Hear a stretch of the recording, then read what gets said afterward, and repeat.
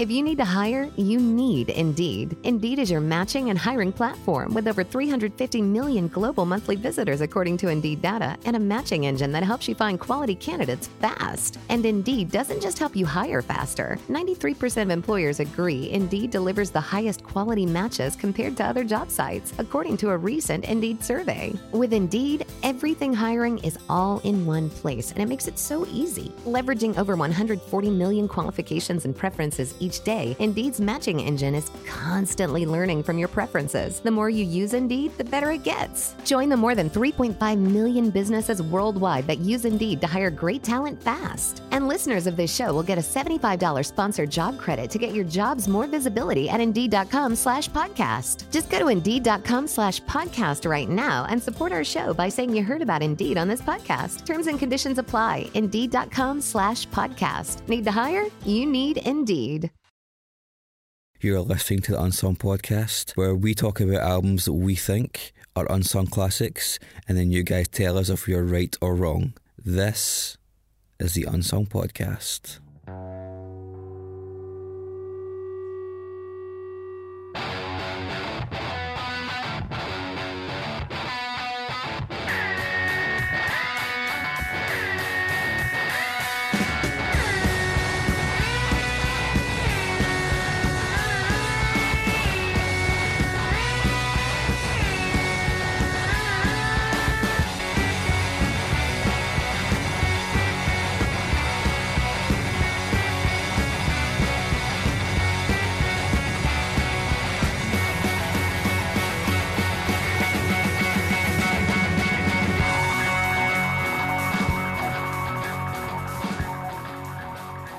Hi, Dave. Hi there, Mark. Are we just going to talk to each other? Yeah. This episode. You've come back. How you doing? I'm good, thank you. This is weirdly reminiscent of my childhood. What's that? Who are you? Go to your room. Yeah. Thanks for covering for me. Yeah, no, I'm back. You got a fair amount of jogging done up and down the highways of Scotland from the sounds of those voice memos, man. What was going on? Why so much traffic? That was a car park in Kilmarnock Hospital. Standing next to the bus stop. It's a hot highway. Hot highway. It's a hot highway. I nearly got in a fight driving to Kilmarnock Hospital because a man undertook me and nearly took my front wing off. Oh, I hate it when they do that. It was on a 50-mile-an-hour dual carriageway. I was in the fast lane, about to overtake a car. I was doing about 54 miles an hour. And this guy just decides that he can undertake me and then rip out in front of me, and then has to fucking brake for a roundabout about 100 yards later. And he was so close to taking my front wing off, I was truly about to just fucking drive over him. And you forgot all about the hospital and you just followed him up the road. Yeah, I was so tempted. I was like, I don't really need to go and visit my poor, unwell fiance. I could just follow this man to his council house and then just run him over. So Scottish justice, folks. But you didn't especially do that, in Kilmarnock. Yeah. In Kilmarnock, that's... Yeah, I know. Just another Sunday. Sunday, come on. But it's nice to be back, and I haven't committed any felonies lately. So it's nice to have you back. And you always wear shorts and t-shirt, and it always feels more summery. So thanks. I mean, it is literally summer outside. It's 22 degrees. Nobody can take the piss out of me for not being prepared now. I mean, Spanish people would, because to them that's cold. Well, yeah, that's true. They have jackets on. We have damn dress like a pure goth. You are wearing all black, apart from a slight golden Billy Liar logo on your black t-shirt, and then you've got black and grey stripy socks. Black and grey stripy socks. I'm wearing a black hat. But your shoes are all black. Every piece. Every piece. And my God, are your pants black? No. They're purple because I love Prince and I want to keep them close to my bobby. Oh yeah, that's fair. I was actually going to say, listeners should guess. They should write in and guess the colour of Mark's pants. Is that a new feature? It's a new feature. I think it'd be purple every time. I think so. And the winner, we will send you the pants. Purple dear. Pants. Mm-hmm. Purple pants. That's probably a song, right? Yeah. So does anybody want to know about me? Am I just... How are you, Chris? We're getting there, fuck's sake. You're fine. Are you okay? He's just shrugging his shoulders. You're fine. Tell us all about your new old bass that you just got back. No. Okay. You got a nice haircut. That's like a fancy haircut, Chris. It wasn't particularly fancy, but it is a haircut. Yeah, I had to try and look It respectable. looks modern. I like your shirt as well. It's so nice. That's what court does to you. Yeah, I'm all right. I'm still a little bit fuming from Friday. I'm sure you guys heard all about it in the chat group when I went to see the new Jim Jarmusch film in Edinburgh. Mm-hmm. So bad. Is that the zombie one? The Dead Don't Die. Looks Won't die. Okay, who cares? It looks incredible. The trailer looked amazing. I thought the trailer looked shit. Oh well, okay. So there you go. You got better judgment than me. It's fucking one of the worst things I've seen in a long time. I heard that. I saw some bad reviews for it, and I was like, and especially bad given the people that are involved in it. The cast is pretty. How bad do you have to be top to make them bad? And then I started thinking, has Jim Jarmusch done anything good? And I was like, well, Dead Man's pretty good. Ghost Dog's pretty good. Ghost Dog's fun, but it's kind of like a bit of a teenage thing. I think Broken Flowers is probably his best film. Yeah, it's a good film. I quite like the vampire one. It's fucking warm trash. It is absolute crap. That really split opinion when it came out as well. It's so I enjoyed it. I enjoyed the it. way he's fucking shoehorned the band White Hills in there as well is just hideous, and he does all kinds of similar things in this. Like he name checks himself during all these fourth wall breaks that it just doesn't need. It's fucking humming. He said in an interview recently he doesn't even like zombie films. He doesn't like films, clearly. Yeah. That's kind of, I think like Dead Man and Broken Flowers must have been an accident. He's fucking terrible. Because he's done about 14, 15 films, and yeah, there's not really many that I'd want to see terrible. at all. It's terrible. But he's got this hipster coolness about him. Yeah, he knows Courtney Love. He knew Kurt Cobain and stuff, didn't he? Or was that Gus Van And he's a Sant? musician as well, but fuck him. Oh well, I'm sorry that you had to go and see a shit film. Yeah, it started my weekend off on a bad note. But hey, we're doing this now. That's good. We are. I knew Kurt Cobain too. Did you? Mm. I know a guy that's got Kurt Cobain's denim jacket. Oh really? And a guy that's got Kurt Cobain's grandfather's pocket watch. Is that Dave Grohl? You mean Kurt Cobain's grandfather? Is that Dave Grohl? Dave Grohl is pretty ubiquitous, but he's not Kurt Cobain's grandfather. Unless he can time travel, we don't know.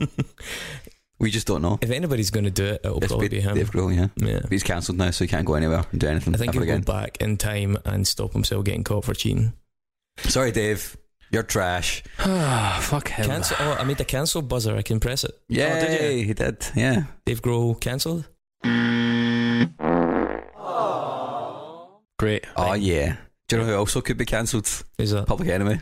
Well, maybe not Public Enemy. Maybe Flavor Flav. And Professor Griff. And Can I Professor call him Griff. Flav? Professor Flav. Well, I that's just two call him people. I've just Flavor put two people Flav. together there. Flavor Flav. So that was a good segue though. Thanks. What record are we doing this week? Apocalypse 91, The Enemy Strikes Black. Yeah.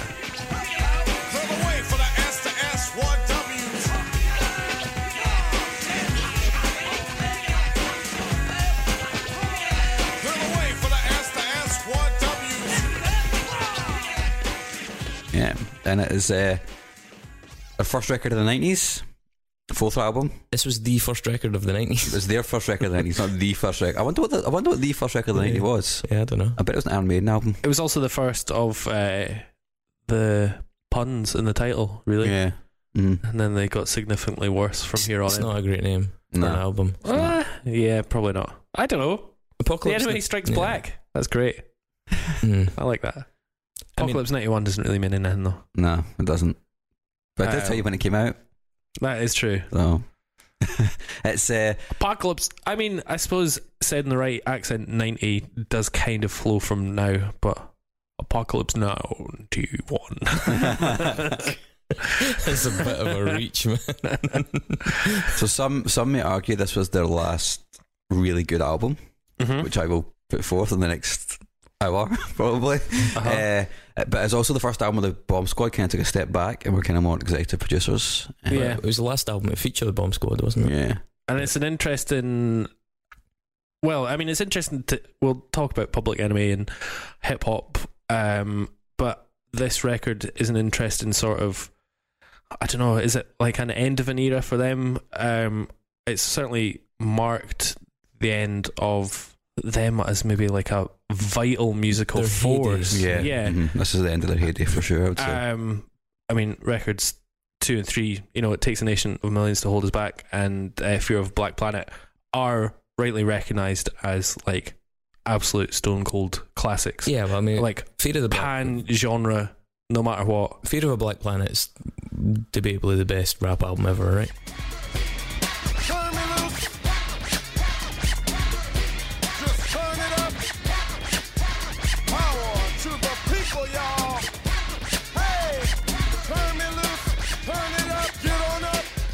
One of the best, yeah. It Takes a Nation of Millions is some prefer some of it over Fear of a Black Planet. See, I think that makes it places better on lists, but it seems like the people kind of more invested in it are like Fear of a Black Planet is just untouchable. It's more cohesive as an album. I would say. Actually, I think it's a really relevant comparison because one of the problems with this album is that it's quite not very cohesive. Yeah, and and Fear, in contrast to that, is so the opposite end of that spectrum, and I think that acted to the detriment of this record. Yeah, well, there's a reason for that record being that way as well, which we'll get into in a minute. Chuck D said he wanted to do that. He wanted to break it up in that way. But as to whether or not that necessarily works all the time, I don't know.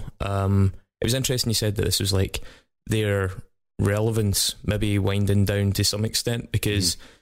Obviously, a lot of my knowledge of this is going to be vicarious because I had to just sort of read about it and stuff. It's not something I'm massively invested in, albeit Public Enemy are one of the bands in this genre that I enjoy the most. I just don't have a lot of knowledge about it, so I was trying to really listen to people who are very invested in the band, and some had kind of commented that a bit like KRS-One. That same intellect, my man, never shifty things quickly if you can't understand.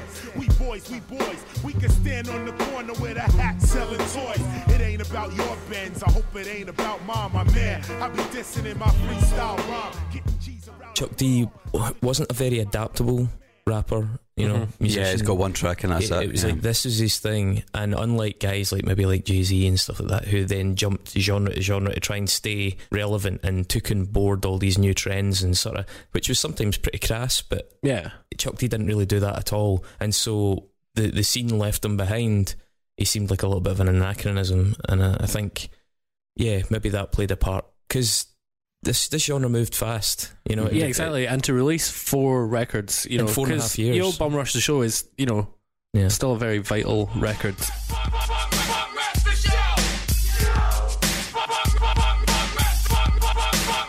I am taking no prisoners, taking no shorts, breaking with the metal of a couple of forts, while I'm hearing that boom supplement the mix.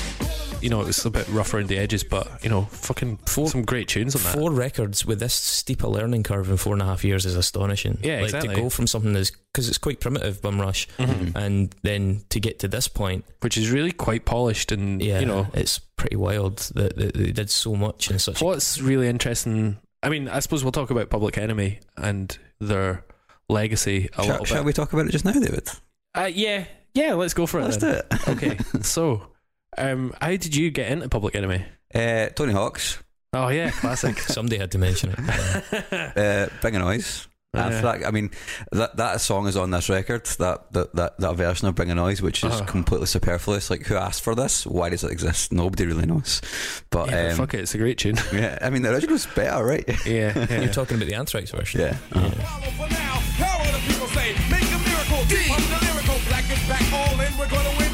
Yeah, yo, come on. Here we go again. Turn it up. Bring it on. Like, why is this a thing? But I guess it always, that when I went back and started listening to them, it always flirted with having like rock influences in their music. I think that's a testament to. Well, there's guitar in this as well. Yeah, there's and a lot more. Slayer sample in It Takes a Nation. Yeah, doesn't it? Yeah.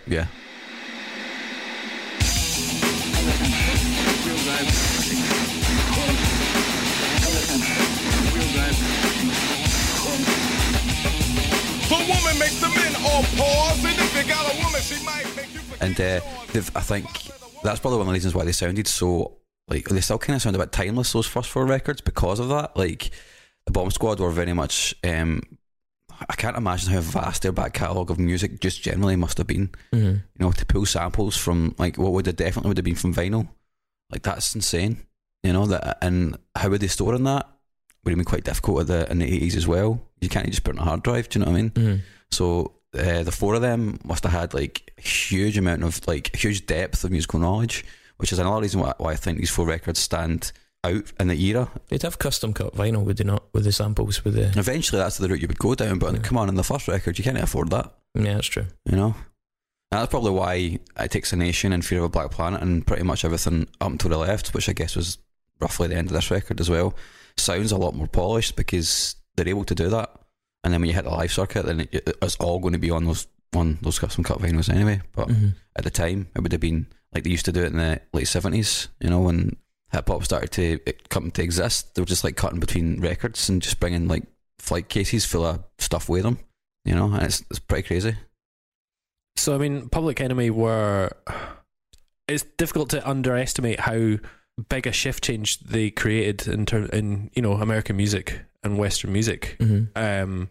They were more than just, you know, like sonically, but also politically and aesthetically as well. They were just like the loudest, brashest compared to, you know, what was going before. Yeah. So they were controversial as well, and they had well, not so much on Yo Bum Rush's show, but they got quite political quite early on, had a real message, and obviously coming in the back of NWA as well. It was like a pretty fecund time for like political messaging. It was the new punk rock, you know. People wanted something to kind of latch onto. They wanted something that said something, because that was the whole point of the 80s, was that most things said nothing. And I think everybody's heard that trope about hip hop at this point being the new punk rock, but it really was like, it was exciting. It was a threat to the status quo. You see that from like later on.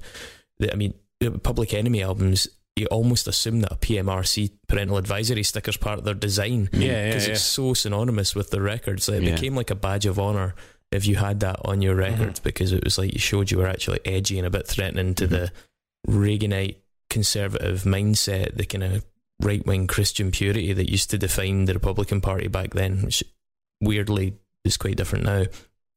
They were confrontational and they were unsettling for white America. And even though a lot of white kids get into them, I think that it speaks to the need for somebody to stand up and say something of some substance, and they arrived, and it was timely. They distilled it perfectly. Even just the name Public Enemy, the names of their records, you know, tracks like Fight the Power, they were just like, yeah, we are what you fear. I'd heard it said that partly, you know, they were a victim of their own success and the consistency and sheer quality. The first 3-4 albums, including this, I guess, they basically like spent their clip. Like, they used up so much material, they covered so many topics, they threw so many great ideas in.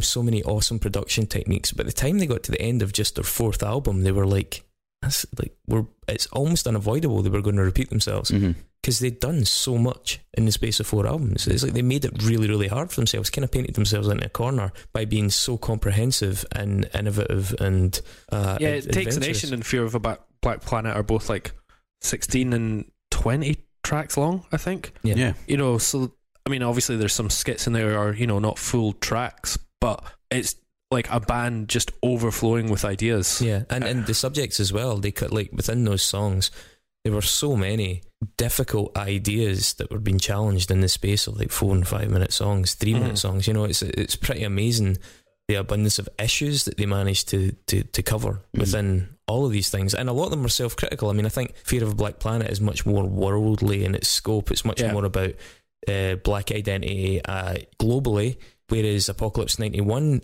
in a really brave move, a lot of the focus of this is on the black community self-policing, the black community's oppression of itself. There's a line in it, I think it's in Lost at Birth, the opening track, where he says, "I test the front row," and Chuck D spoke about I mean, I can't remember all the lyrics obviously, but people like standing watching the band that were ignorant, and he really wanted to challenge the audience's own ignorance and their own objectification of themselves. And there's so many bits in this album that say things that people within that community were a little bit, whoa, fuck, okay, don't mind criticising the man in the system, but I didn't expect you to also criticise us. And that's pretty amazing in terms of bravery and shaking up your own crowd. So again, once you've done that, like, where else are you going? Yeah, it's a lot of stuff. It's also really interesting to see how influential they are beyond that. I was speaking to my pal, you know, Muslim, producer at the BBC, and he grew up. He was, sort of mid-teens at the time of Public Enemy, and they are just what got him into music and what got him into politics, what got him into production, what got him into rapping, what got him into challenging the norms and thinking about the world, in a progressive way. In a critical way. Yeah, exactly. He remembers seeing, I think they played "Shut 'Em Down" on the Jonathan Ross show in 1991, and it was at 5 p.m. in the afternoon, and it just fucking blew his mind. And and that's a wee Asian guy in Glasgow that's just getting their mind totally blown and reassessing the norms, and that's what they did all over the place. Yeah, that's the biggest trick they pulled, right? Is the fact they managed to get mainstream success at the back of what is, like you say, really challenging, really difficult music. It's not even, a lot of it isn't even that accessible when you think about the lyrical flow, because it's just so densely packed, full of ideas. Well, when you think about that kind of era anyway, and by era I mean the 20-25 years before that, some of the most exciting bands, and even slightly after it, bands like Nirvana, the really outstanding bands that have aged the best were bands that, from a modern perspective, you're like, wow, it's amazing that they got so big, because they were actually saying and doing stuff that was quite unsettling. I mean, to even a very similar example, Nirvana, Jonathan Ross show, 5 p.m. and and they went and did Territorial Pistons instead of Lithium, ruined the place, wore dresses, and then pissed off. And there was a real sense of a lack of compromise, but it was very rewarding, and you felt like you were really getting something from these artists. You were learning something, you were kind of growing as a person with them. And I think we actually, it's maybe a sign of how jaded we are, but it seems surprising now to look back on that. I certainly don't think, for example, I don't think, talking about influences, I don't think Rage Against the Machine would have existed without Public Enemy. And even though they're a rock band, when you listen to Rage Against the Machine trying to articulate Public Enemy but in a live band setting,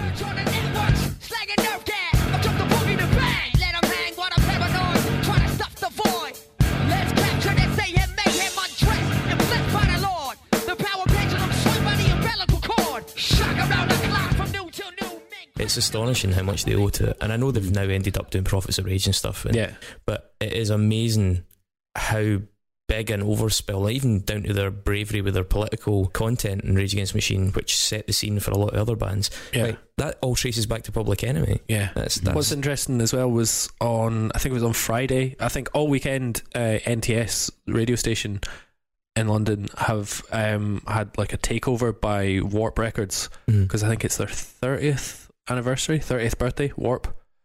So they've had guest sessions and artists coming in doing sets and blah blah blah. So you've had stuff from Aphex Twin and Notekra and everything.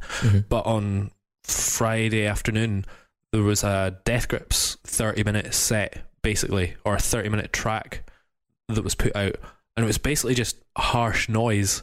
You go and listen to it and it sounds like somebody actually putting on Death Grips and then scanning through it backwards at double speed. But it's absolutely fucking chaotic and ridiculous, and it is just noise. But you can listen to it and you can totally see, the lineage going back from the production on these first 4 Public Enemy records that have allowed that genre to get so warped, pardon the pun, and end up being capable of being either straight up hip hop or straight up noise or all these things. Public Enemy were a band that took all of these influences and created something that people could connect to on a weirdly mainstream level. It's incredible. I think also they've got that added advantage of a technical level and a technician's musical level for people that were into scratching and things like that.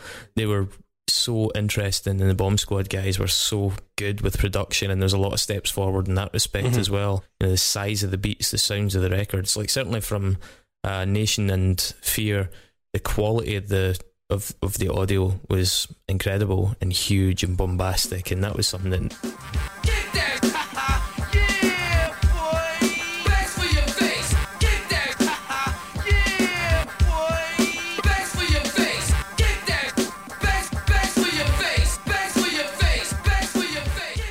once you'd set the bar that high, everybody following it had to match it, or they were like, well, it's good, but it doesn't sound as good as that. So I think these big acts, sometimes people incrementally push genres onwards or push music production and music technology onwards, and then every so often somebody comes along and really punts it forward, like a by a big margin. And I think Public Enemy really did that. They set the standards for a lot of that kind of stuff. I heard a really nice metaphor, by the way, for the first 4 records. A guy was describing them as, it's like the seasons. He's like, 'cause if you think of a Bum Russia show as being like spring. Yo, we got to get stupid. Yo, we got to let them know what time it is. You go ooh and ah when I jump in my car. People treat me like a Kareem Abdul-Jabbar. No matter who you are, when I'm up the par, I bet you go hip-hop, parade, raw. Like very young, a bit naive, loads of like, you know, promising shoots. It's a little bit green, pardon the pun, in the sense that the production's okay, the lyrical content, something that's a bit shallow at points. They hadn't quite evolved to really like going head on at some of the more political things. There's touches of it, but you know, and then you've got the summer of their career. They bring out Nation of Millions, which so many people love. As you said, it's disputed whether it's maybe the best rap album of all time. About the gun, I wasn't licensed to have one. The minute they see me, fear me. I'm the epitome of public enemy. Used, abused without clues. I refuse to blow a fuse. They even had it on the news. Don't believe the hype. Don't And you've got the autumn where it's like a bit more experienced. It's a bit like they're a bit more colour, but the nights are getting a bit darker. And Fear of a Black Planet. Don't believe the hype. Don't know we can do this. Here we go again. Your bad self. Help us break this down from off the shelf. And then you've got Apocalypse 91, which is much darker, and it's like into this winter thing where the lyrics are much more introverted and there's something a bit darker. And slave ships. There are more records of slave ships than one would dream. It seems inconceivable until you reflect that for 200 years ships sailed carrying cargoes of slaves. Tonally, like subject matter, and also it's the closing of this amazing period of their careers. And you know, was it Muse that comes after it? Yeah, music and a message. Yeah. So like, and it's a hard act to follow. I mean, to follow those albums is stunning. It's and not a terrible record either. No, and it's got good moments on it, and so does stuff like He Got Game. That's got some really. He Got Game's a great soundtrack, man. It's got some really good stuff in it as well. Yeah. But I think it's interesting as well. Chuck it's a young man's game. He was already quite old as a rapper. I mean, the people that were in the scene were writing albums when they're like 16, 17 years old, and he was already in his mid to late 20s. And you know, his dexterity started to, you know, diminish a little bit. It's demanding. You're on the road, you're playing all these shows. For a guy doing something very energetic, as energetic as rap, it's going to affect you, and it's going to affect it, and the quality of what you're putting out. And I think you can just hear him slowing down a little bit as he gets past that point. That's kind of understandable, you know. You can't keep it up at that rate forever. It's like football, you know. It's just one of those things. You're the law of nature, you know. Do you know, it's really weird, but there's some real parallels between this discography and the discography of the artist we're doing next week. Yeah. Like first 4 records, like fairly untouchable. Then they have some good stuff, you know, going on, but never really quite capture that youthful spirit. Yeah, interesting. I think there comes a point in their career though when they stop trying to capture that youthful spirit. I think, like, because after He Got Game, there's a Poison going on.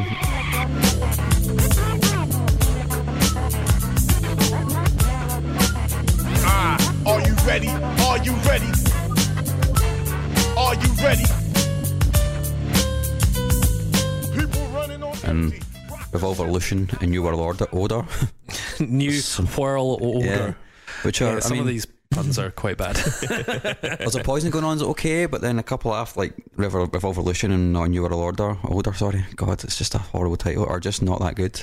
By the way, Public Enemy are constantly getting shit from the Anti-Defamation League. Yeah. Have you seen that? It's like every time they bring out a pun name, Confrontation Camp was the name of that side project, wasn't it? And it just the Anti-Defamation League just fucking hate them. And to be fair, that guy Griff did say some pretty fucking anti-Semitic things. But I think some of the other ones are a little bit of a stretch. Like, you know, there's a poisoning going on and stuff like that. Swindler's Lust, yeah. I mean, that's just a good pun. I know it's on a heavy subject, but it's a great pun.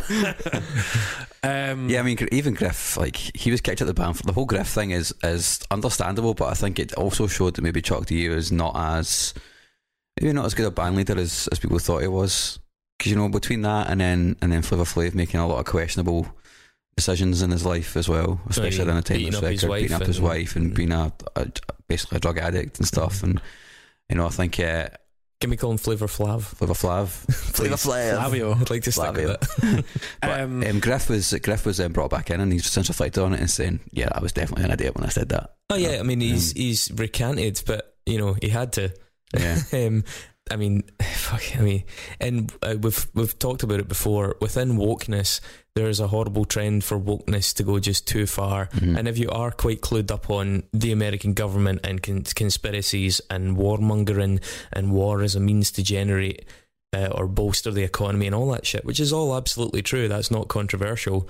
But then so many people take it the next step, and they start getting into things, like conspiracy theory, the Illuminati and conspiracy theories. There's a sensible level of skepticism, a well justified level of skepticism, and then there's the encroachment, and it was something that happened a lot back then. Mm-hmm.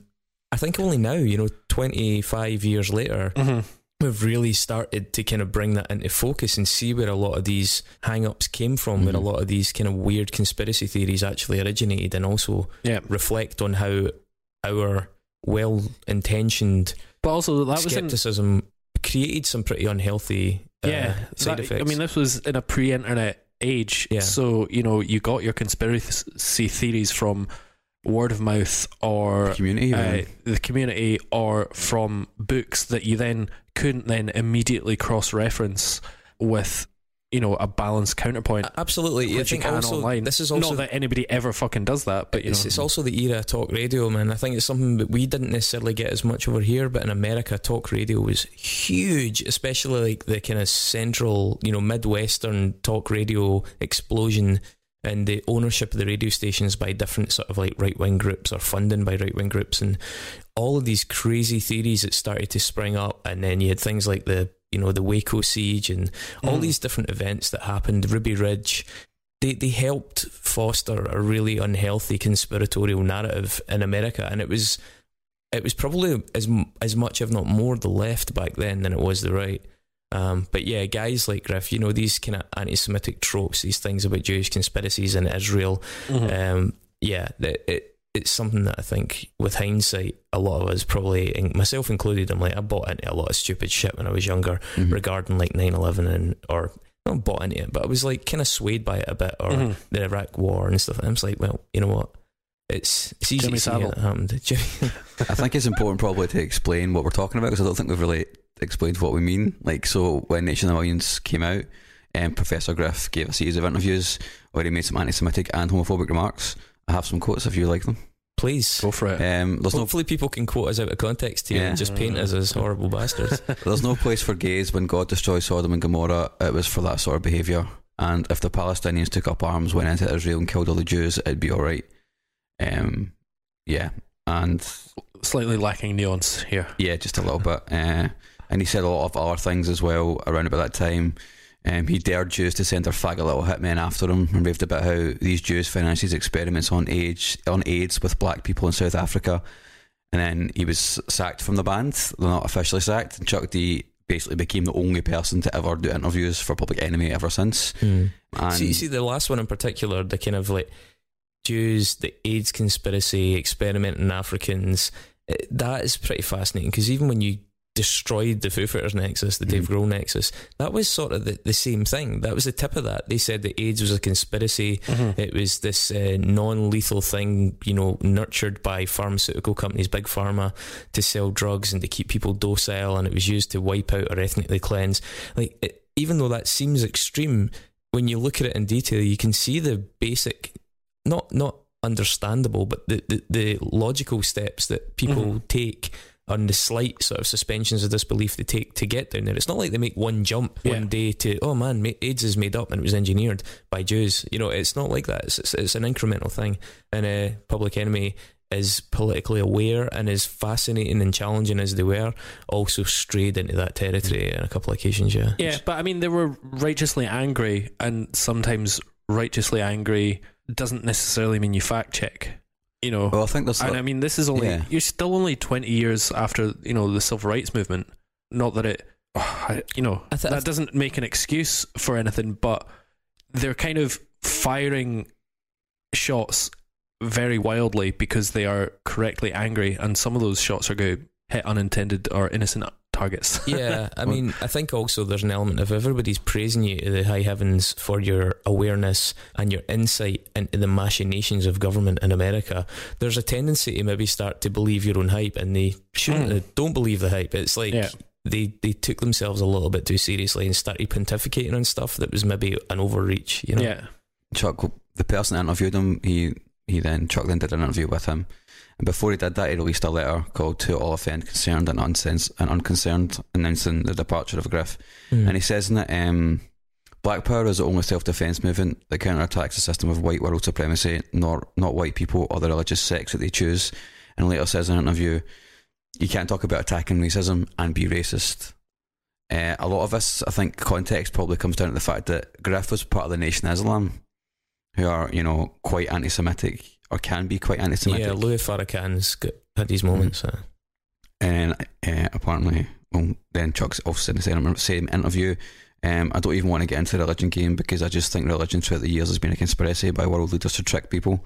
So you can totally see even within like the band, he's like the woke one. He's actually an atheist. He's like, I can see where that's coming from. I can't defend it, but it kind of makes sense as to why he would say that, because that's a Nation of Islam thing. And he did back Nation of Islam at some point because he was saying they're the only, basically one of the only people, or one of the only religious people that actually look out for black people. He's like, I believe that from a community point of view, they're doing a good thing. I think, like most religion, it's just manipulation. Yeah, they've done and spread a lot of fucking real nonsense as well. A lot of real nonsense, man. It's scary, like how influential they've been throughout the whole Black Panthers and Black Power movement. It was interesting that Malcolm X kind of withdrew from it somewhat as well. Like, he started to become quite disillusioned with their methods and their rhetoric. Yeah. So Griff has since recanted what he said, saying he was basically ignorant. I think it's important to note that the rest of the band didn't back what he said, but that's kind of followed them. And it's, like you said, the Anti-Defamation League have followed them for years, just looking for an excuse to jump on them, and I guess that's what happens when somebody says something stupid. Some people are going to keep looking at you to make sure you... They poured a bit of fuel in the fire with this as well. What's the track? Is it By the Time I Get to Arizona? Number 7 on this, they released a video for that, and the video, it's to do with the fact that Arizona, it's a centre, wasn't it? He wouldn't celebrate Martin Luther King Day. It was Arizona as a state withdrew their plans to celebrate Martin Luther King's birthday, and so they made a video which was basically a depiction of assassination of government officials by sniper and car bombs and stuff, and the video was heavily censored, withdrawn, banned, and it was but at this point Martin Luther King Day wasn't actually a national holiday in the States yet. That only happened a few years after, but yeah, that video really played into the hands of people like the PMRC, Tipper Gore's thing. I mean, by the way, do you know that the PMRC, so the first track they ever really concerned themselves with was Darling Nikki. Yeah. I knew a girl named Nikki, I guess you could say she was a sex fiend. I met her in a hotel lobby, masturbating with a magazine. She said, how'd you like to waste some time? Prince track. A Prince track, for anyone that's not familiar with it, which is pretty filthy. It's pretty dirty. It's a bit of a stripper. I think, but the story goes that Tipper Gore found her daughter listening to it in her bedroom, and that was the first for the list. Oh, and she assumed it because Prince was a good God boy. A good God boy. He wasn't into that filth, pumping like fuck. Even though he had a song called "Head Into Me Baby" on his previous 2 records, but so that track included really pretty amazing sort of counterproductive move from the PMRC. They released a 15-track compilation of filthy music as they saw it, and it's fucking brilliant.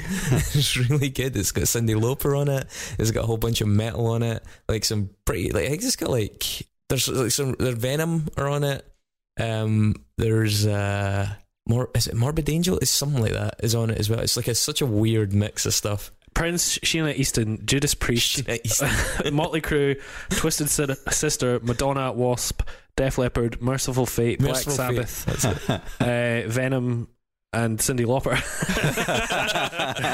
That sounds like a Fantastic Man playlist. But yeah, no. Sex, violence, language, sex, violence, sex, language, violence, drug and alcohol use, occult, drug and alcohol use, sex, occult, sex, stroke, masturbation. The last one's Cyndi Lauper, yeah, and occult was the Venom one. It's about Satanism. That one was called The Filthy 15. Exactly, and you should definitely get it. There must be a Filthy 15 playlist. There has to be, right? yeah. It has to be there. But yeah, so that was like this big stupid thing they did, which was basically like advertising for all these great songs and bands. Also, the first rap or hip hop album to ever have a PMRC sticker was Iced Tea. Iced Tea. It was Afternoon Tea. Icy with Tea. his song. It was Icy Tea. Scone. With the song Rhyme Pays.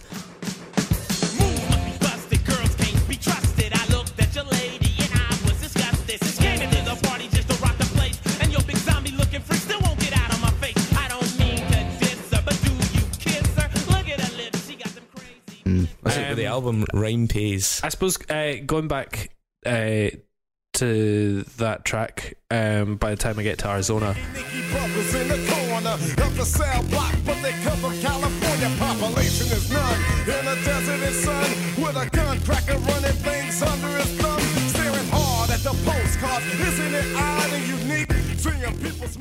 I mean, we haven't really talked about the good political shit that, you know, Public Enemy became synonymous for. Mm-hmm. And talking to Muslim, that was another thing that he said. He said that he would argue that he learned a lot more about the civil rights movement through Public Enemy than he ever did in school. And that track alone led him down into reading the history of the whole thing and blah, blah, blah. So, you know, once again, they're like a mainstream band opening the eyes of people out with America that may not know the history of the movement. It's really interesting. I think there's probably two categories of political bands, right? There's the ones which do a lot of sloganeering and just say stuff and maybe sometimes have a good point, and there's ones which are actually literate and actually demand you to go and find out more about it. Rage Against the Machine being another good example. They had reading lists and a liner notes, do you know what I mean? Yeah. It's a testament to the longevity of their records. A lot of what they're talking about is still relevant, pertinent. Yeah. I mean, okay, I know he's potentially cancelled, but for a different cause, Moby was always good at that in terms of veganism and environmentalism and animal rights. Yeah. There are bands that really invest time in messaging as well. And on Shut 'Em Down, which is on this album, Chuck D talks about, he's got that line, I like Nike, but wait a minute, the neighbourhood supports, so put some money in it. And in actual interviews around this album, he was even harsher on Nike and was, you know, talking about how, you know, they take, and it ended up that the company actually felt a backlash from the black community not buying them. Yeah. And they started funding programs in black areas and stuff like that, you know, and that's like, you know, basically come from one line that Chuck D wrote in a song. There's some amazing like wordplay in this set as well. That line, the KKK wears three-piece suits. I've got that as well, man. Pretty it's legendary. So good, yeah. Like message-wise, it's got some really interesting ideas, but I've also heard some criticism of it. I know that in the plus side of it, even things like the concept of behind Lost at Birth, even though the song itself maybe doesn't get into it, was kind of about the notion about being black, and as soon as you're born in this sort of alien country, if you will, feeling like an intruder, finding out at an early age the story of your people, how you're not necessarily meant to be there, inverted commas, that kind of sense of being lost and away from your homeland. But then Chuck D sort of spinning that in a slightly more, a much more positive way, which was like the sense of rebirth as a new thing, the notion of the African American, like a new breed of black man, black woman, black people. That's a really interesting idea. The notion that on one hand you can perceive it as being like removed and ripped from this homeland, but on another hand you can say, no, we're a new thing. We're the circumstances were awful, and they talk about slave ships, they talk about they talk about the similarities between the penal system in America, how it's basically just a way to get slave labour in a lot of states. Yeah. They draw that comparison, and it still is. Yeah, like, still that's is. The funny thing about this record is you listen to this, the lyrics in this record and the themes are still so fucking relevant. Like nothing's changed. Absolutely. So I mean, I think insight like that is is fascinating. It's great that they put a sort of positive interpretation in it in terms of taking pride in their status as African Americans. I also think they talk a bit about drink. And drinks marketing to the black community, poor communities, drinks companies. 1 million bottle bags. Sensing that the communities were poor and desperate and they could make a lot of money selling 40 ounces to these. You ever seen the film Black Dynamite? Yeah. So that's like the running thing about that drink, and that, what's it called?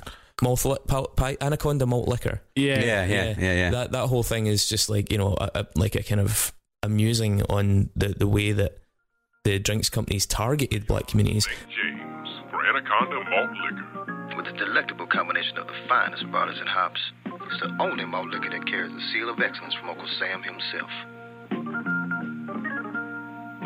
And when you pop the top, the panties drop. But by the same token, I think some folks I heard commenting on this album, people from the black community said that level of sanctimony started to grate with them a wee bit. Especially seeing as guys in the band had such serious, you know, substance abuse problems. I suppose, but you could, Chuck D would probably argue though, like that's a result of being from a black community. Yeah.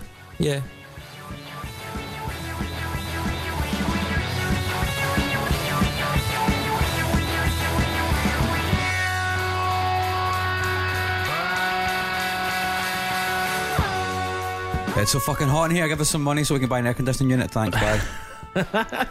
This may be too quick. They'll have to play that back. It's like the data blast at the end of Games Master. Remember that? Mm-hmm. Used to record it and run it back and pause each screen to see all the cheats and stuff that were flashing up. That's a blast from the past. I really like Games Master, actually. Yeah, it was fun. The dungeon. Dominic Diamond was he up to? Yeah. You know, he's got a radio show in America, I think. Well, he's certainly not subscribing to this podcast, which is what he should be doing, because if he gave us money, we could use it. And we would know. We'd see it come through. Shaming him. If anybody knows his Twitter handle, get him tell. Get him tell. I don't know what his taste in music is like. They're not used to be a music journalist or something. I don't know what our taste in music's like. Well, I mean, that's true. Yeah, it's just a mystery now, isn't it? Anyway, that was a cash call. Thanks. unsungpod.net/ donate for the money. Do that thing, please. Cool, peace. Cheers.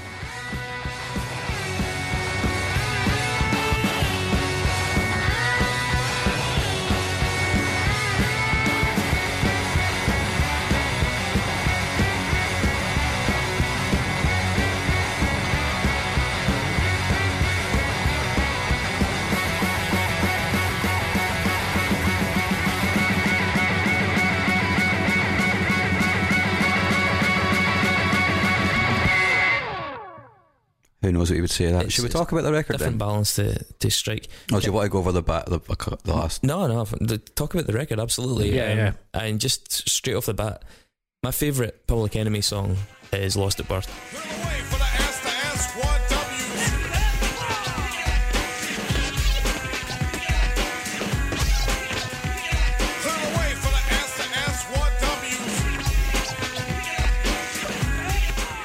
I think it's a really, really I think it's up song. there, yeah, definitely. I fucking love this track. Yeah. I just love that repeated motif approach. It's so good, in that siren vibe that goes through. But like the siren is in a minor key and downbeat and sounds a little bit angrier rather than just a sort of your average, just a siren. There's something about it that just sounds a bit more intense. Straight away as well, that you can like the production, like you know it's different straight away. Like it sounds different from the last 3 records, and you could say a good way, but it's like a completely different production sound. Well, one thing we haven't mentioned is the fact that prior to this record, they lost all their tapes. Yeah. And they basically had a million ideas that had been, they'd been taken from their first 3 records. So this record was kind of shaped by the fact that they lost all this data. It's kind of weird. I don't quite know what the story is, because they said at first they were like, it got stolen, and then they were like, well, no, it didn't really get stolen. It got lifted from the studio. So I don't know if somebody just accidentally took a big bunch of DAT tapes or something. I don't know how it works. Yeah, that's weird. But it sounds really weird. But they've never like accused anybody of it, and they definitely changed it from sounding like it was a crime to an accident. It's maybe somewhere in between, and that kind of means that they have to start completely afresh on this. Like sonically, they're not using the samples that they built, or the noises that they'd created, and that was a very, very defining part of like the previous 3 records. There's continuity. Yeah, there was definite continuity, and this on all levels feels like it's starting afresh, but it feels sharper, crisper.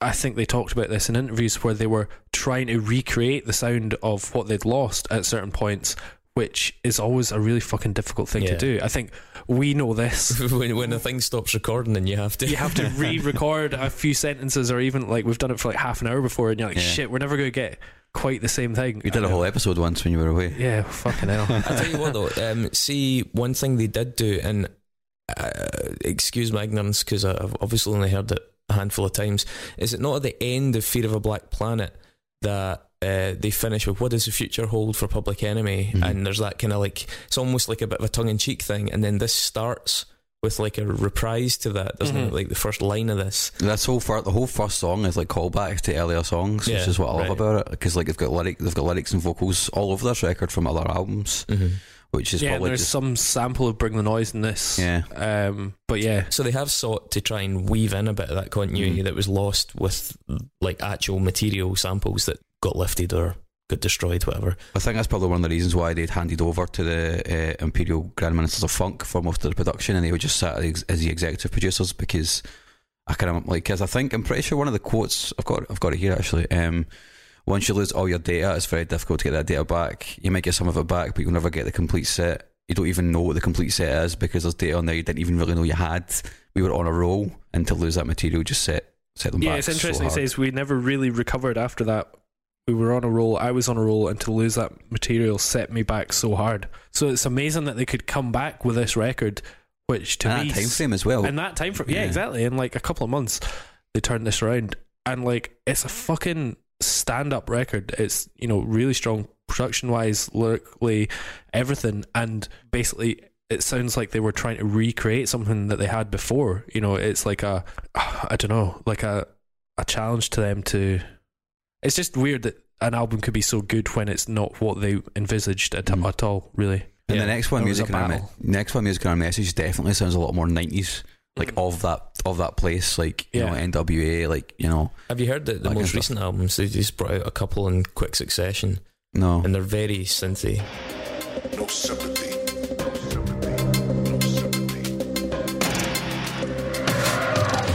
News fit for rhyme, BS fit to spit. The hate produce, thrown up in a noose. Most them history pages. Like, the stuff now is quite different. I've listened to some of the later catalogue. It's not terrible. The last one I heard was How Do You Sell Soul? No claim, y'all know the goddamn name. Some got the rest of the planet to feel us, damn it. Substance over style, that's right, we on exile. Them old heads from strong out of felt no love, good looking out, but damn sure felt. Hear me, fear me, appear to disappear. Yeah, which is actually pretty good. It's all got good moments on it, although none of it's close to as consistent as this.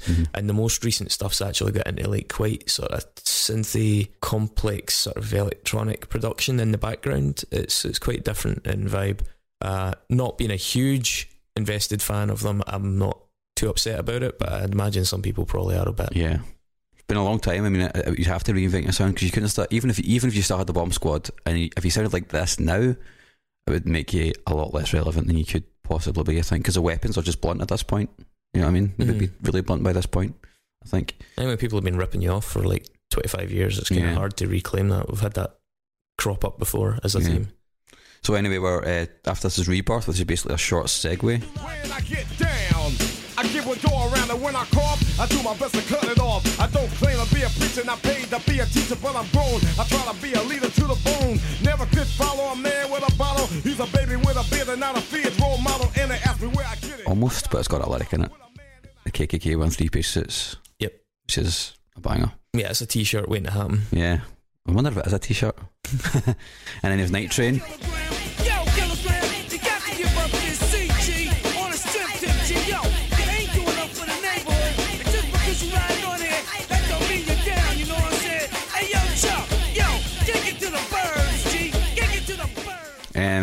I think a lot of the time, man, Flavor Flav, he can be, I think in the first couple of records, he can be quite annoying.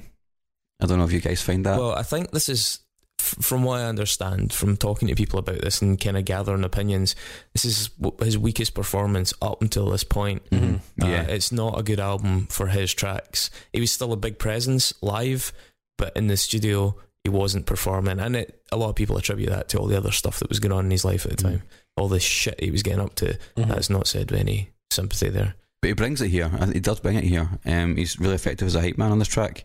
And this is when the album starts to sound a lot more funky as well. There's a definitely huge funk vibe to Night Train, which I quite like, but it also feels quite raw. But it's also interesting that this is like maybe the beginning lyrically of, you know, Chuck D and Public Enemy challenging what they see as like traitors, you know, crack dealers and stuff like that. It's not just about, you know, he's challenging people within the black community as well, which is part of this record, and, you know, that sort of perspective, which is interesting. I can never remember where I first heard it, but I remember like a 90s dance track that had a sample of James Brown, Night Train, and I always used to try and find it, but it's always just been stuck in my head, that bit. The Night Train.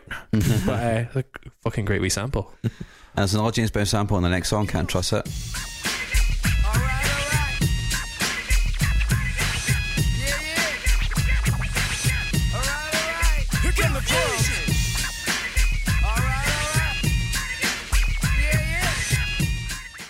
Which makes it a lot more soulful, I think. That was also a single as well. Yeah, Can't Trust It's quite, you know, I like seen as one of the highlights. The bass is so upfront in it as well. It sounds big, really big. I think it was like their biggest single, maybe certainly off this record. But it was like one of the biggest in the US charts anyway.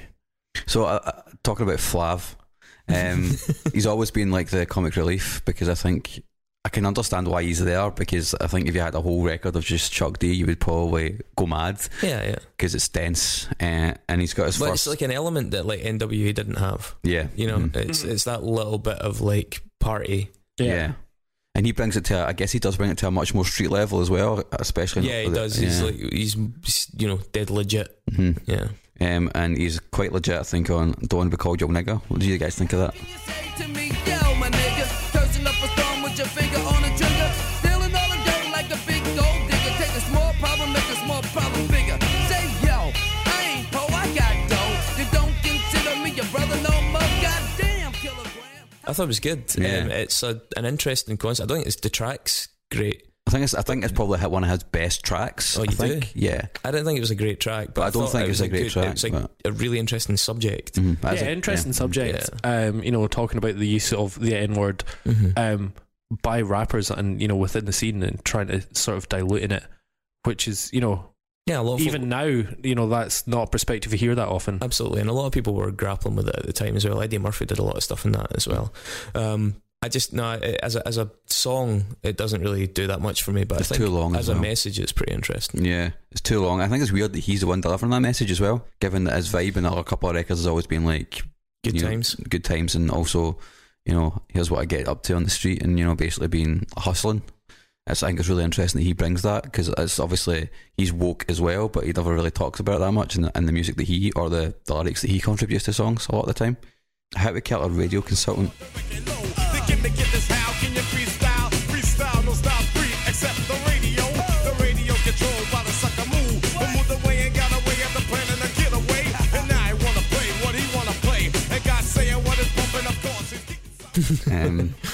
I like it's a good title. Yeah, it's a good title as well. And it's funny, like, when you first listen to this, you're like, oh, it just sounds like they're angry that they're not getting played on the radio. But in actual fact, they're calling out black radio executives for not playing militant hip hop and rather just playing bass shit. So it's part of that theme in the album of the encouraging the black community to question itself, as well as just, you know, rather than just pointing fingers out the way, to actually examine its own behaviour and how it might be holding itself back. And as a white man looking in on that from the outside, that's a fascinating discussion to observe from a distance. It's one that community can only really have constructively within itself, because you can't go charging in over the top of that and say, oh, well, you know, and I'm sure a lot of guys try. You saw the Proud Boys outside Trump's rally this week.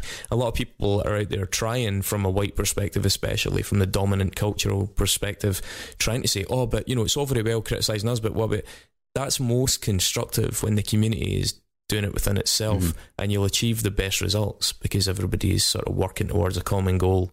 I don't think it's something that's particularly well received when it's imposed. Yeah, I mean, Chuck said in an interview at this time when this record came out, is like a lot of the stations that are playing their music are owned by white men, old white men. Of course, man. It's a similar narrative to the whole thing about empowered women in pop, and that people deliberately, willfully ignoring the fact that these women are employed by a vast majority of white men, and it's the white men that are getting super rich. It's a false economy to think that the money stops with Taylor Swift. Taylor Swift's an employee, and I think that's it's a point that this makes really well. The Mandrill song, which is a hit by the time I get to Arizona, which we've spoken a little bit about. But musically, it's fucking great. The sample's like, great. It's so simple, but like so builds good. And builds, and it's like production wise, that's such a fucking great track. They've got the really distorted, blown out bass on it as well, which gives it a total like deep kind of feel. 20,000 Nicky brothers in the corner of the cell block, but they cover California. Population is none in a desert and sun, with a gun cracker running things under his thumb, staring hard at the postcards. Which is probably not on the original Mandrill song, I'd imagine. It also brings the pace of the record right down, so this is like the end of side one of the album. And by the way, can I just say one criticism? I think this album should have been shorter. It should have been, because see this the first side of this record, it is easily as consistent as anything else they've ever done. Exactly. Yeah. It's the second side, and that's the thing. It's like they've just got.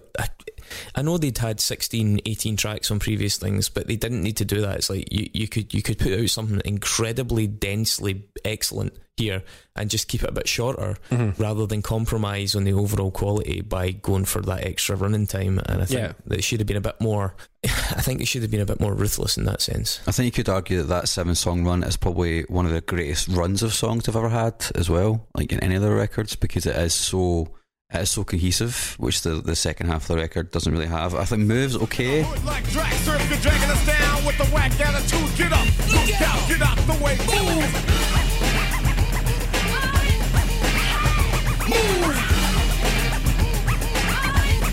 Get out the way, move. It's still quite blunt and aggressive, but it's probably a little bit too long. I think it's fine. Not a terrible song, but it's like, oh, okay, I see where we're going now. We're kind of going down the hill. But then 1 Million Bottle Bags has got a great message, and the chorus is so good on that song too. I really like the chorus in that.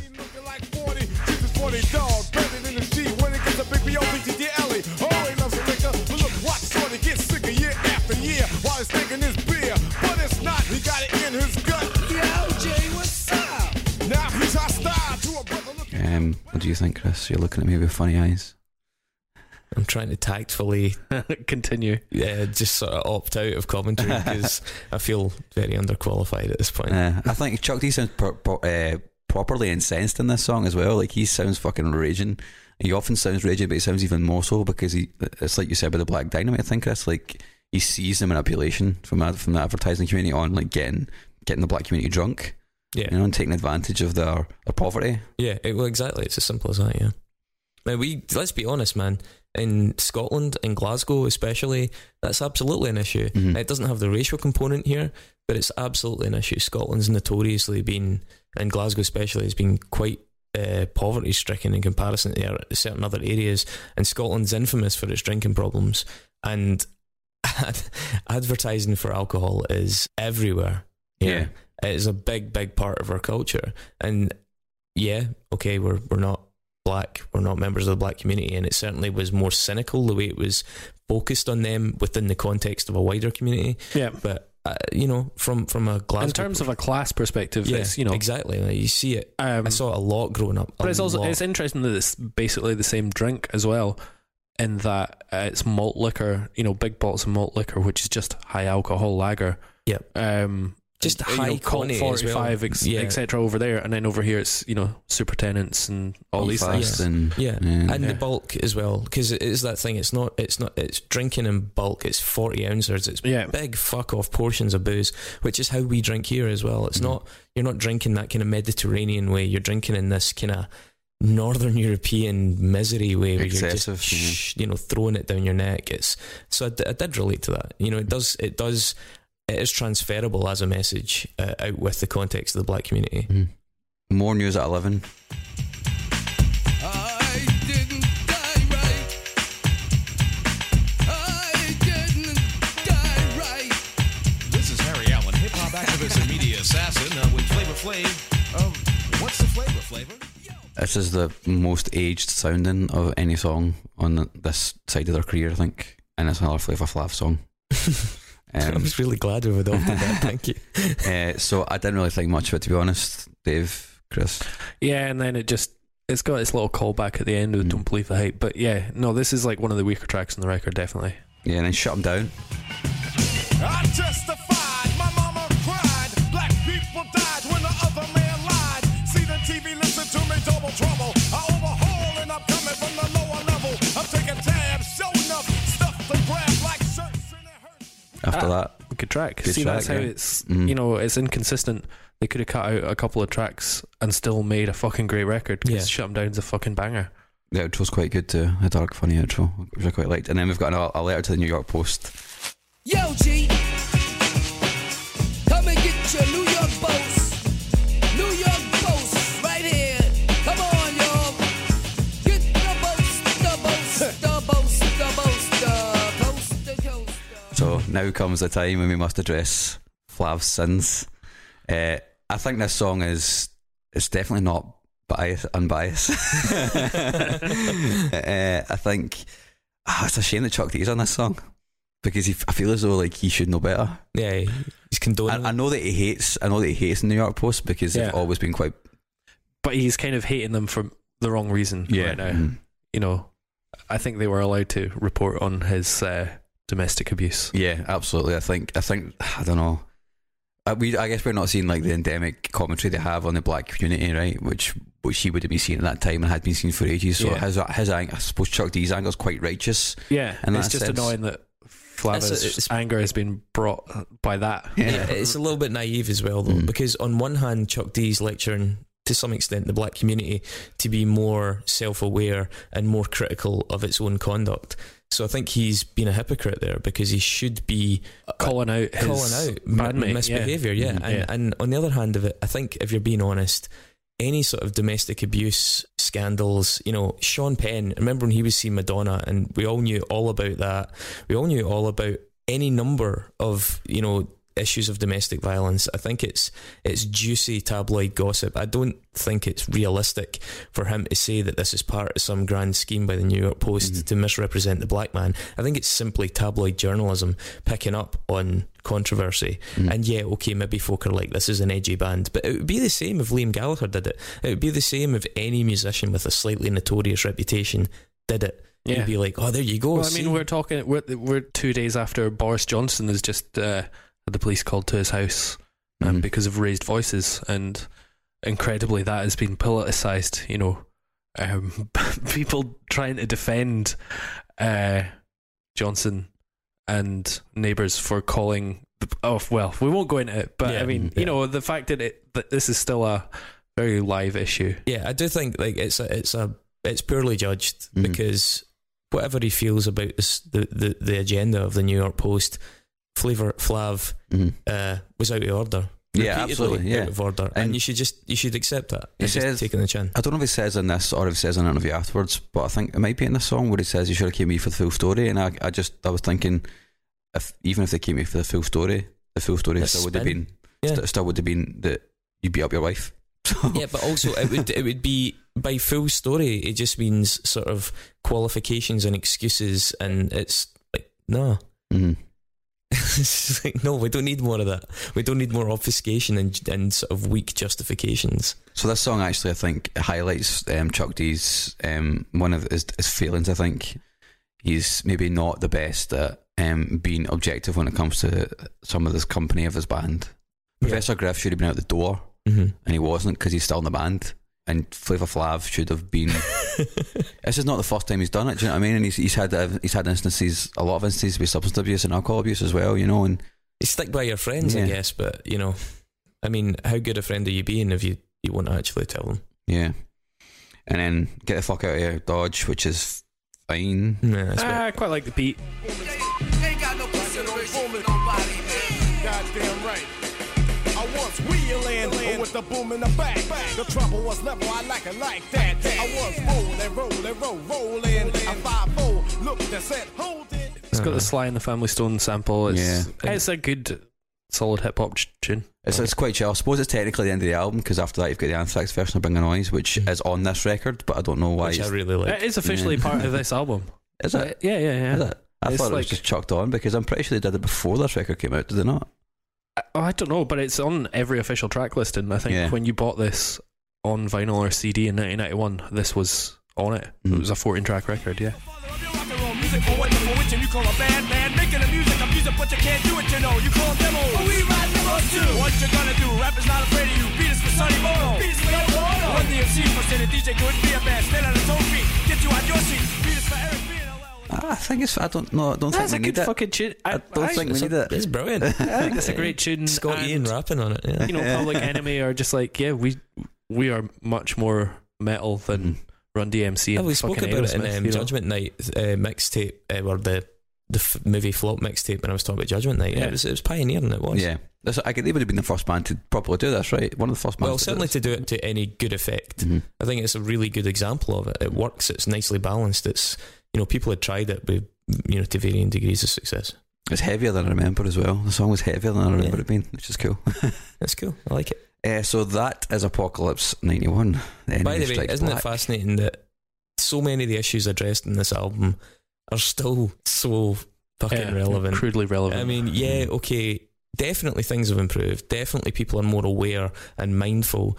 But, you know, I mean, even like, was it this week, the debate in the States about taking Andrew Jackson off the $20 bill and replacing him with Harriet Tubman, the fact that that's now been kicked down the road till Trump's out of office because he doesn't want to be seen to do it, despite the fact that Andrew Jackson was a slave owner, despite the fact that Andrew Jackson sent the Native Americans on the Trail of Tears, which they're all fucking slave owners, thousands man. of them died. Like, despite that, there's some controversy with the fact that he'd put this hero in Harriet Tubman, you know, one of the people that organised Underground Railroad, in place of this guy who was notoriously an arsehole. You know, Andrew Jackson once beat a guy with a stick outside the White House while he was the president, like beat him on the ground, seriously. Or was that in Congress, in fact? I can't remember. Anyway, he was like the biggest dickhead, and yet there's still some sort of... But he was president, Christopher. I suppose that's true. They can't, you know, they can't possibly... They've got to be held up to such a high, inscrutable standard. Yeah, so, that's true. It's a sad thing that Public Enemy aren't on a major label at this point in time. I think they're relevant. You mean right now, or you mean when this album? Right now, at this moment in time. Yeah, I mean, Prophets of Doom are doing Prophets things. Prophets of Rage, whatever. Yeah, you know. But they're shite though. Yeah, I know. They're just not. It's not. They're not relevant. I know, but the fact is, novelty, isn't it? Yeah. Public Enemy were such a vital and relevant force, and so were Rage Against the Machine to some extent. Yeah, exactly. Yeah, but they're neither. And Cypress Hill to the weed community. That makes sense because B Real's obviously he's a Latino, isn't he? So like there's a good mixing pot of people in that band with like vested interests in fighting for the community, they're all right, you know? On, but I mean they're just none of them are artistically in their, you know, exciting place right now. So I think it's like a tourism thing, isn't it? It's just it's a novelty tour to generate money and sort of have a good time. I don't think it's really looking to right the world. Well, they released an album last year and it was dog shit, and they're going to do another one like very soon. Yeah, so. I know, but they're doing it to have a nice time and make some. Yeah, they're having a nice time, and they're all, you know, woke progressive guys, so they're not going to sing about shit stuff. They're also not on a major label. But they're also what? They're not on a major label. Oh well. But it's pretty stupid. But there is, you know, there is interest in progressive hip hop coming out right now, and progressive music of all sorts. I don't think there's anything quite as overtly political as this and as aggressive that's, you know, anywhere near the mainstream. But I think that's not to do with the lack of music coming out. That's to do with the mainstream is much more guarded against anything like this. You know, the safety checks are in place. But I think for also the product will be safe no matter what it is. Rap and hip hop's been sterilised to such an extent anyway that it's no longer an expectation that it does anything challenging. Well, I mean, there is a lot of good challenging hip hop, but I think it's more to do with... I think the parameters have shifted a lot, man. I think if we're... I mean, it's much wider. Hip hop is now such a vast genre. You can get it anything from, you know, like post-doom sludge hip hop to fucking K-pop, hip hop. It's such a all-encompassing genre now. I mean, say we're talking about something like Kendrick Lamar or something like that, right? I mean, that is the optimum act to get on, Saturday Night Live or something. Now, you're not talking about an act that TV shows are scared of getting on. You're not talking about something genuinely bothersome to the establishment. You're talking about even the most woke stuff is like primetime American. Although, music. Interestingly, it might be British hip hop grime that is the more edgy, progressive and edgy stuff. You look at stuff like Slow Tie, and even Stormzy is actually so calling people stuff out. that makes executives sort of like be like, I don't know if we want him on the show, that kind of thing. Where is that? Yeah. I think I just wanted something I wanted to add about Public Enemies. Obviously, they were kind of around the same time as NWA, right? NWA is probably a lot more sort of accurate depiction of what it would be like to be a black person at that time. But I still think that for me, when I listen to the two of them, this is the one that actually makes me like kind of feel as though I can maybe somewhat understand. Speaking as a white man, black man, born in New York in 1972, I can see. I could like.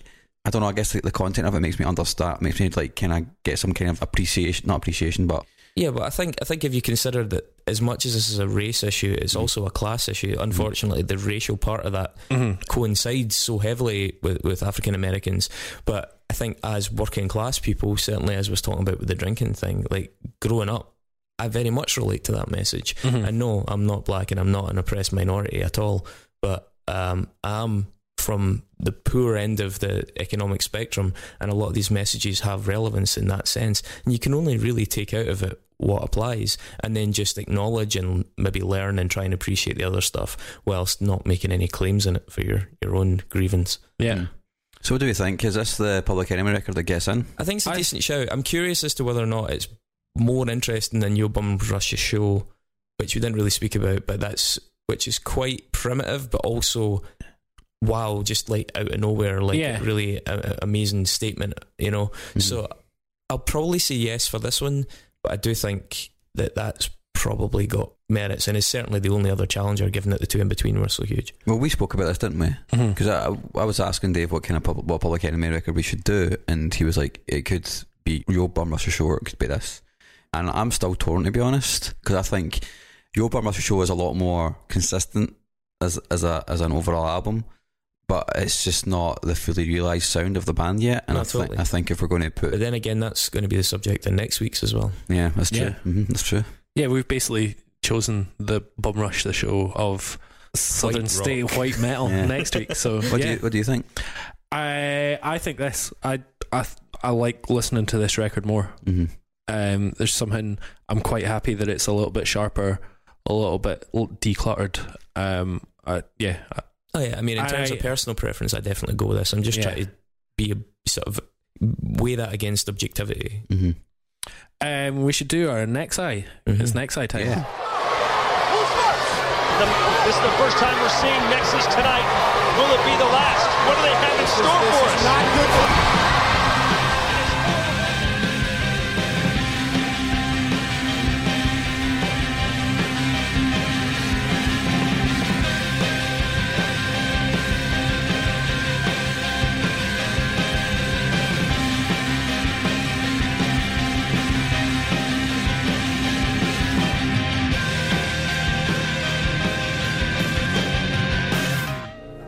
Why am I here? You're in the Nexus.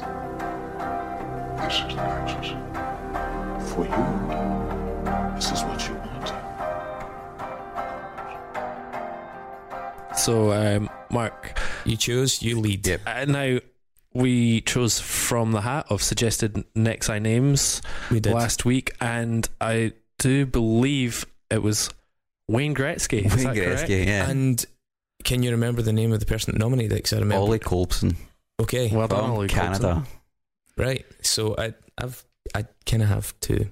Okay, cool. Right, I'll go first because mine's is quite short. I found a surprisingly quick link which I was not expecting. So By the way, Wayne Gretzky plays hockey. He's a famous Canadian hockey player. He was and like coach. Canadian athlete of the decade in the 80s and the 90s, I think. He's one of very few NHL players to have been immediately inducted into the Hall of Fame as soon as he retired. Yeah, he was like the Michael Jordan of ice. Yeah, more or less. Yeah, the Paul Gascoigne. Yeah.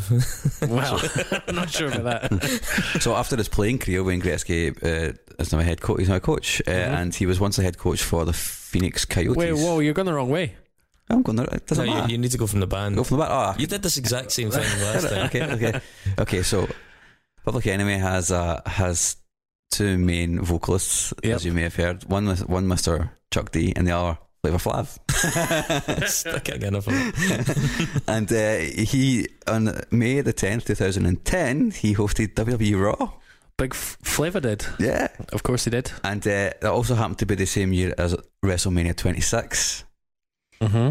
WrestleMania 26, the location was in the University of Phoenix Stadium in Arizona. And the location was accidentally revealed by Mr. Wayne Gretzky, who wore a WrestleMania 26 t-shirt when he was doing an interview in a Swedish newspaper. Oh well, there you are. That's pretty quick. I liked it though. Yeah. You want me to go? I don't mind. So Chuck D, obviously the other vocal member of Public Enemy. Now, at one point, he Chuck D duetted with Meatloaf on Meatloaf's record "Hell in a Handbasket." Holy shit! Oh, I didn't know this. Meatloaf. Wow. I mean, classic rock star, but also film star. Featured in. His name's Bob. Bob's got bitch tits. Exactly. Fight Club. He was also in The 51st State, if you remember that. Yeah. But yeah, most well known film wise for appearing in David Fincher's Fight Club with Brad Pitt, Edward Norton, and I dispute that. Helena Bonham Carter. What? I think he's more famous for being in Rocky Horror Picture Show. Yeah, maybe. But I suppose he's not really musical in that either. He's actually just an actor. Yeah. Anyway. Well, there you go. To a new generation, he was brought in Fight Club along with Helena Bonham Carter. Helena Bonham Carter appeared in many Tim Burton movies along with Johnny Depp. All of them, I think. One of which was Alice in Wonderland in 2010 alongside Anne Hathaway. Mm-hmm. Anne Hathaway has recently released, I mean, she's in some good films, but she recently released 2 total stinkers. One of which is Serenity with Matthew McConaughey. I've heard this interesting viewing. Yeah, and the other is The Hustle, which is a remake of Dirty Rotten Scoundrels, the 1988 film. Ah, yeah. Which is actually also a remake of Bedtime Story from 1964. But anyway, The Hustle, starring Anne Hathaway, was directed by Chris Addison, he of The Thick of It. Oh.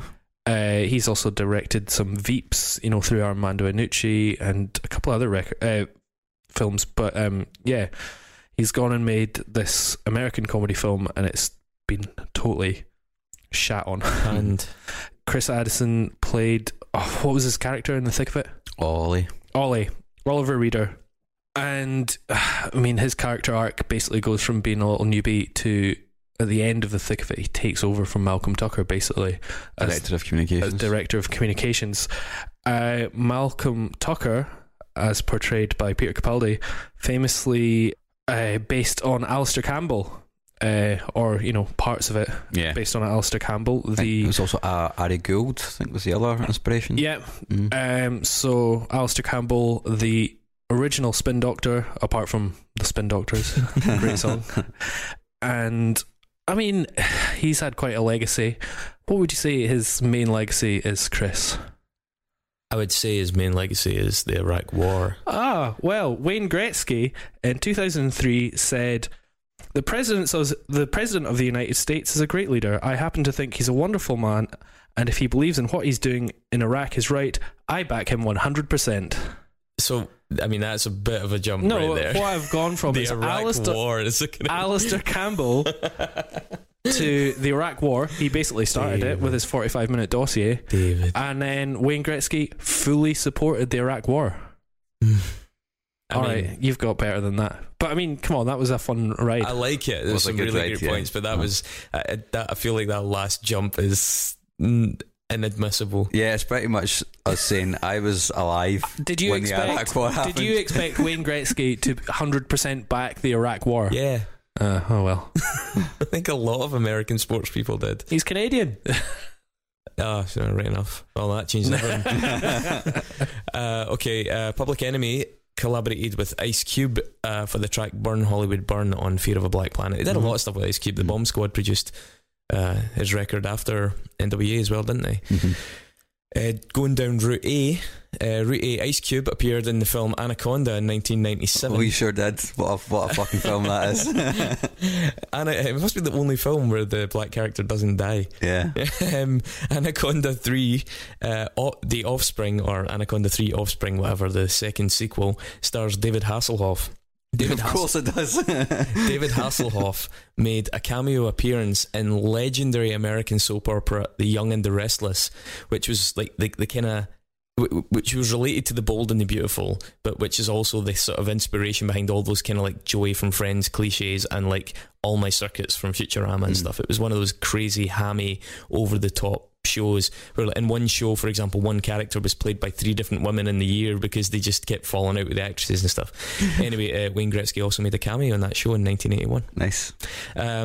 Going down Route B, still in Ice Cube. Ice Cube appeared in the movie Torque, which was basically Fast and the Furious on motorbikes. Okay. I think he appeared in it. He was involved in it somehow. Anyway, the soundtrack to Torque featured Kid Rock, Drowning Pool. It was just like this horrible, like new metal man rock thing. Yeah, but it also featured the wonderful Nickelback. The wonderful Nickelback. And Wayne Gretzky was in the video for the Nickelback song Rockstar. There was a one link between Nickelback and Wayne Gretzky. Yeah. I feel like there's a one person link between all Canadians, even though it's the second largest country in the world. But so there you have it. Excellent. Great work. Thanks, guys. Yep. So that was the Nexus. That was Public Enemy. I think we should probably vote yes for Apocalypse 91. Mm-hmm. We did a lot of teasers there as well, so we might as well just like put people out their misery with next week because we dropped so many hints there. Oh, David, yeah. So your choice. I've gone for some heavy metal. It's been a while since we've done some heavy metal, and it doesn't really get heavier than Remission by Mastodon. And yeah, their debut album. And I suppose we might talk about the parallels of the Mastodon's discography compared to Public Enemy's, because we like to link things up. I would just like to say that when the Mastodon episode goes out, I will be in Atlanta, where they are from. Yes, indeed. That's pretty cool. Yeah. Also, we drew the Nexus subject, and this week's lucky winner is Jen Hogan with the novel choice of Lorena Bobbitt. Lorena Bobbitt. If you don't know the name, go and look it up. We'll talk about her next week along with Mastodon. Thanks for listening. Peace out. Peace. Bye.